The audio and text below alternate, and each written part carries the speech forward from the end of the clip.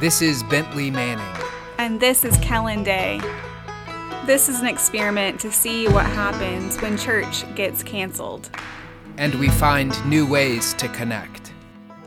This is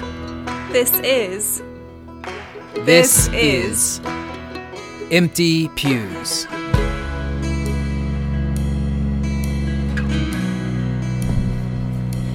This is Bentley Manning coming to you from the Church of the Incarnation in Highlands, North Carolina. Hey, and this is Kellen Day. Same deal here. Kellen, what do you think we should talk about on today's podcast? I hate when you just spring that question on me as we are sitting down to podcast. Because you think that the listeners will assume that we're not prepared? Yeah, I just think it looks kind of clumsy, sloppy. Well, listen, I just think at some point, if you're a jazz musician and you figured out the notes, then improvisation's a wonderful thing. I don't think that we can equate ourselves with jazz musicians, or at least experienced jazz musicians. Okay. We've been podcasting for 6 months. So we're not there yet. I don't think we're there yet. All right, well then maybe in a year. Maybe in a year. So we just need to gather ourselves, make a plan, and then commence the podcast. All right, let's gather ourselves. All right, Kellen, I don't know that this is rocket science. I think most of the time we start by telling people what we've been up to, what we've been thinking about the past week, and then maybe a couple cultural references, and then we move on to the gospel reading for the week ahead. Bentley just paused the microphones, the recording for a minute, and he was over planning this podcast. So whatever becomes of this is his fault. I'm sure it'll be great. Or to my credit. Oh, right. I'm sure it'll be great, though. All right. So this past week, Kellen and I have traded off 2 different videos, both of priests during the time of COVID. I said to Kellen a couple of days ago, I've got this wonderful video you have to see. Thousands of people have watched it. It's about a priest in the Church of England who's been ordained for 30-something years. And he's just reflecting on his time in ministry. And then Kellen quickly followed by telling me that she had a video to send. And hers was also of a priest in the Church of England. But in the video, it's so sweet. I should not be laughing, but it's this vicar who is leading online worship, and he's sitting next to some candles. And about midway through this video, his shirt catches fire. And it's just really, it's really sweet because he doesn't react very much. He's like, oh, it just caught on fire. And then he just puts himself out and turns the video off. But the fact that he still somehow chose to air that video is amazing to me. So yeah, he's got these candles behind him. He's asking people to center themselves as they begin to pray. And then he lights his sweater on fire, doesn't he? And it's a purple sweater. In a really kind of calm way, he says, "Oh, I've caught fire," or something like this. And then he just puts himself out and turns the camera off. So no priest is hurt no priest is hurt. No house was burned down. It's just this really almost quaint catching fire video, and I would recommend it to anyone. It's a great video. How would they find it, Kellen? I just would Google priest catches fire. Priest catches fire. Stop the recording.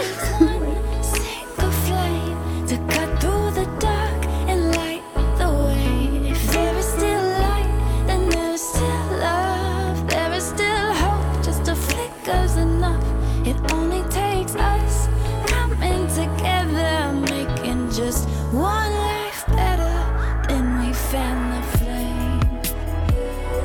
But Bentley, we should talk about your video because it's definitely more substantial and a video of quality. Well, so the other video was professionally done. It was done by some videographer who does short artistic films on a wide variety of subjects, and he happened to interview this priest in the Church of England who's been ordained for more than... Why is this funny? He's been ordained for more than 30 years. Thinking about the priest who got fired. I gotta do that again. Okay, stop. No, really, no, stop. No, the deal, Kellen, Bentley, when you improv, you can't stop. Yes, we can. There's literally a stop button. I'm looking at it. Okay, Bentley, let's talk about your video because it's a little bit more substantial. A video, of quality.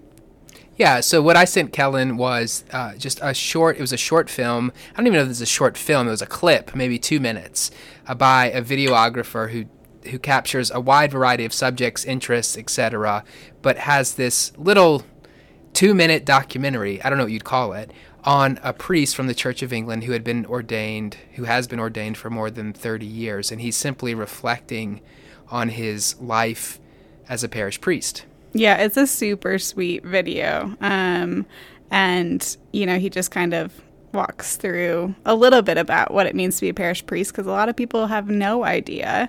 He talks about sort of the variety, his emotions. He has that really sweet line about his own feelings, having a lot of feelings in ministry.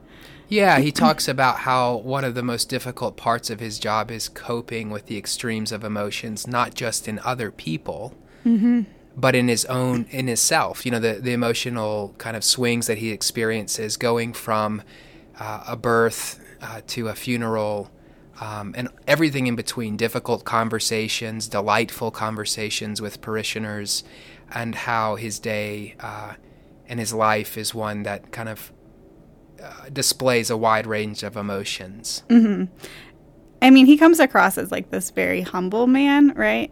With a pretty simple life, but also just like so much delight in his vocation and his sense of calling still after, 30 plus years. I've encountered a lot of, I feel like maybe tired or embittered priests at that point in time. And he just comes across the exact opposite. Well, this is what caught me in particular is Kellen, I think I've had the same experience where it's easy to find clergy that at least appear to be a bit burned out or jaded, or so that when you find a priest with his kind of experience who still seems to possess a deep passion and a clear sense of call, it's super encouraging and a helpful reminder to kind of keep the main thing. One thing that he said that I was curious what you thought about is that early in the interview he was asked about his work and his job, and he stopped the interviewer and said that he actually can't separate his life as a priest from who he is. It's not like a hat that he puts on or takes off, or he's just simply living out his baptism in this way. And there's nothing more or less that he could do because that's just who he is. What did you think about that? Well, I found it to be sort of an answer full of integrity, and I've found myself admiring him for that. I think so much more of what I hear in terms of practicing the priesthood or embodying the priesthood, is all about like self-care and work boundaries and like it's just a job. And on one hand, like you kind of need that at times. You need to be able to step away from it and leave things in the office, so to speak. But I think that this priest in the video has a much deeper and fuller sense of vocation, but also just like how everything he does is in the presence of God anyway. Yeah, I agree. I thought that was another piece of that very short video that was a word of encouragement to me and a reminder about how we walk through the world with integrity, or how we're called to walk through the world with integrity. And of course, I think there are certain things that we're expected need to kind of, quote, leave at the office. Mm-hmm. But my prayer, at least for myself, is that I'm not pretending to be a priest 9 to 5 and then, I'm some other human being when I go home and am doing whatever else I am doing that day. Right. And you got the sense from the video that this priest is a priest of integrity, and what you see is what you get, and what you see is something really beautiful, delightful, and wonderful in this man. So if you all want to find that, it's going to be a bit more difficult, I think. But if you go to the Church Times, which is a UK site, it's on the video section of that. Or you can just email us if you want a link. You can just email us. It's a wonderful video. So long,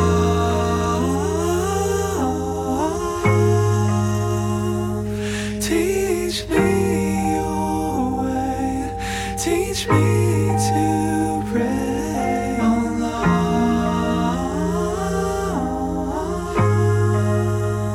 sing in me your song that I'll be made strong.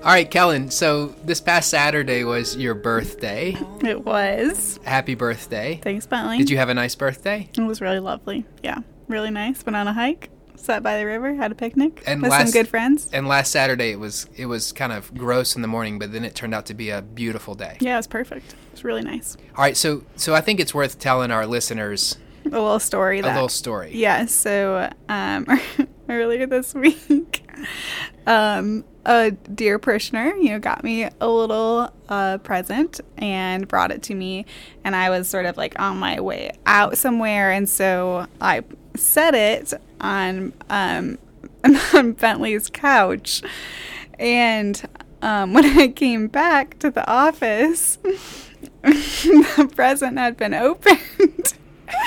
And Bentley was asking who brought him this present.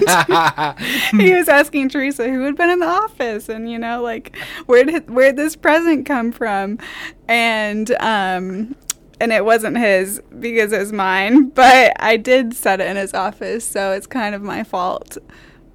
So what was great about this story is I walked into the office, there's this beautiful package on my couch, no card, no nothing, and I thought, oh, this is sweet, like someone left you a package. And it filled my heart with like all this joy and feeling of being cared for by a parishioner.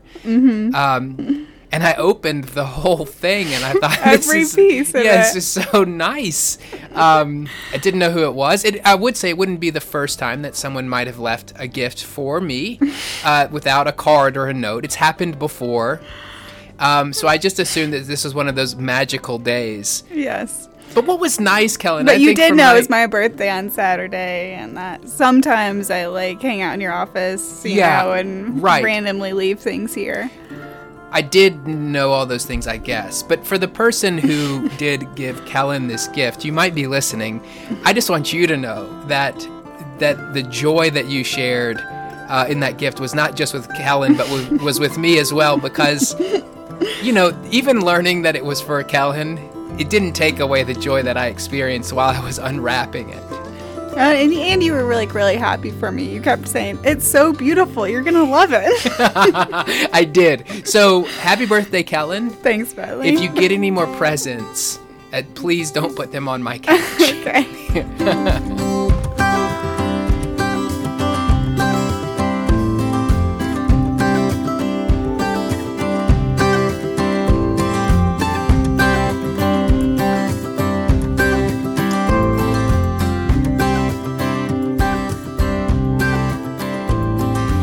Yeah, so this story about opening up someone else's birthday present reminds me that sometimes we need to apologize for the things that we've done.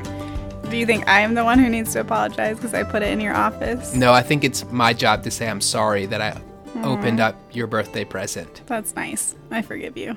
Which I think, Kellen, leads us to the gospel reading on Sunday, where Jesus is telling his disciples how to behave when they've done something that they shouldn't have done. So our text comes from Matthew, and Jesus tells the disciples that, if someone harms you or sins against you, that you are to tell them that has harmed you, just the two of you, all by yourselves. You're not to tell other people about it. You're to try to reconcile with them one-on-one.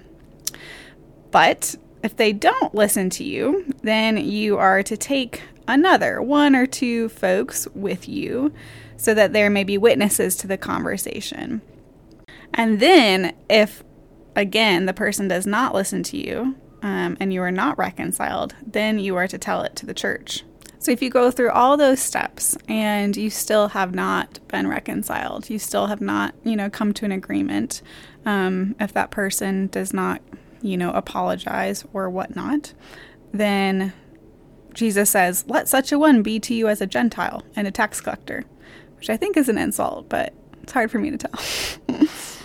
And then he tells the disciples that, whatever they bind or loose on earth will be bound or loosed in heaven, which is kind of a fancy way of saying, whatever you forgive on earth will be forgiven in heaven. So that's our gospel text for this coming week, and Bentley is up to preach, and wondering what your initial thoughts are, Bentley, on this text. I think this is actually a really helpful. The last part is difficult, to be sure. When Jesus says finally, kind of be You're done. a Gentile or a tax collector. Yeah. But, the parts of this that might seem like a challenge to us are when we take our disagreement to other people, as witnesses, or then the church. But if we're all being honest, most of the time, most of us hold grievances against other people without ever going directly to them and simply saying, hey, you hurt my feelings. You did something that hurt me, and I've been holding on to it, and I want to see if we can work it out. Right? I mean, how many of us are willing and ready to simply have a direct conversation with someone about the ways in which that person might have hurt us? Yeah, probably not very many of us. So in my mind, I quickly, my first reaction is to say, I can't imagine going to 2 or 3 other people, or I can't imagine bringing this in front of the church. But in practice, what seems to be the biggest hurdle to get over is doing away with my own grumbling or my own internal kind of replaying of a videotape in my head about the way someone's wronged me, and just going to them directly and saying, you hurt me. And so I wonder if we take this advice seriously and we start to at least try the very first step of speaking directly to someone, not about someone, but just directly to them. How much would that do in terms of building up our relationships with others and building up the relationships within our community? So, Kellen, that's my initial thought on the reading. Let's try step 1 before we move on to step 2 and 3.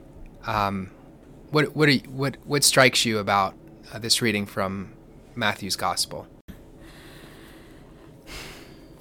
I think I am thinking personally about this passage, right? Like, what is it in my life that stops me from being direct and open with the people who have harmed me or hurt me, annoyed me, whatever it is. And, that confrontation, that conflict is almost always like a very vulnerable place to be in, right? To express, like, this is really hurtful, because you in that moment are totally giving up control for how that person will respond. And if you keep distance, if you don't do that, there's this like sense of entitlement, resentment can build, which can initially feel like powerful and easy, compared to a vulnerable, position that puts you at the mercy of someone else's response.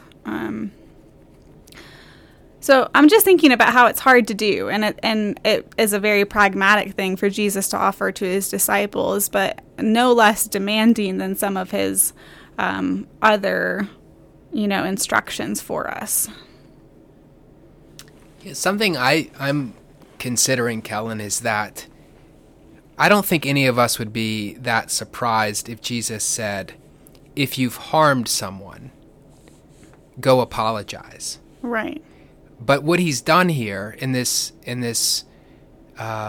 command is said that actually if someone's harmed you, you go to them, which to your point is so much more difficult, right? The last thing we want to do is to open up our hearts again to the very person that maybe crushed them a day before. Mm-hmm. And I think one of the things that I'm chewing on related to this, and this may not actually have been in the conversation Jesus had with his disciples or would have necessarily been in their minds at the time.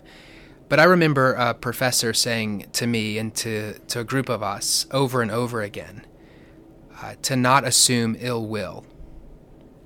Don't assume ill will of other people's actions or motives. And part of this, I think, requires us to check out with the other person whether or not they actually even intended to hurt us. Mm-hmm. We might be being sensitive or seeing the situation wrong, or the other person might have made an honest mistake.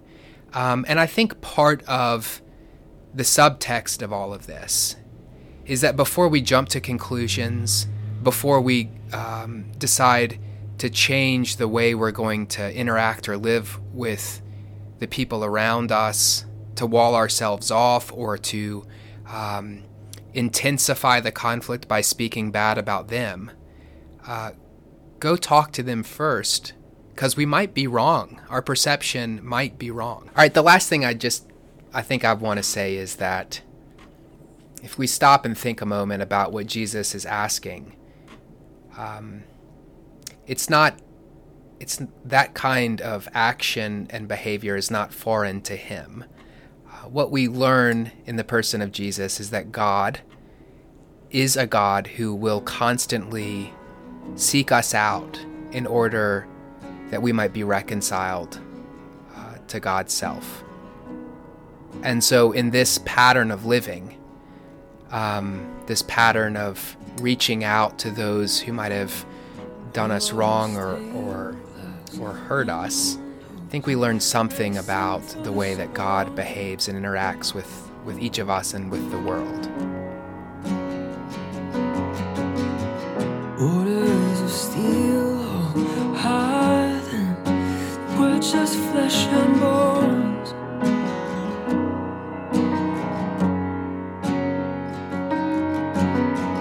Teach me forgiveness, mercy for my own skin.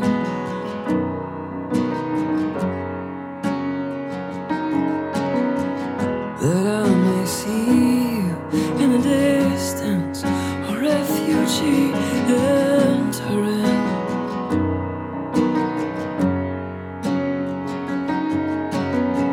For every brother, every stranger holds the face of God. Oh, I hold the face of God. Here's a prayer. The Spirit of truth and source of love, open my eyes and let me see myself as God sees and knows me. Help me to recognize the disordered affections and desires of my heart, my whispering sins and my shouting sins, things done and left undone. Above all, give me an awareness of God's boundless compassion and generous mercy, which surpass all I can ask or imagine. This I pray in the name of the one who came among us as Savior, not as Judge. Amen.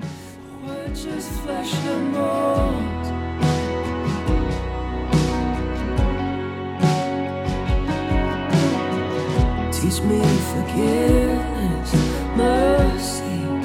mercy for my own skin. Thanks all for joining this episode of Empty Pews. It was wonderful to have you with us. It's hard to believe we're here at September. It's crazy. We're I don't know how knocking that on happened. fall's door. Which is Bentley's favorite season, so Fall's- he's thrilled about it. It's the best. I'm saying goodbye to summer with great sorrow. Kellen, you should tell everyone about the class we're going to be teaching at the end of the month. But yeah, starting September 20th, which is a Sunday morning at 9 a.m., we're going to do a Zoom book study on the Reverend Julia Gatta's book, Life in Christ. It's on Amazon. You should order it and read it. We'd love to have you join us for that conversation. And one more little announcement. September Sunday the 13th at 11:30, we'll have our annual meeting. That will be hosted on Zoom, and we're going to do all that we can to make sure that you all get that information and know how to join us for that. Part of the conversation, a big part of that conversation, will be talking about the construction project, which will be starting in October, and giving you all the details on that, and also give you all a chance to ask questions about the project. 6 months into this pandemic, we still really love you. We still really miss you. God's peace.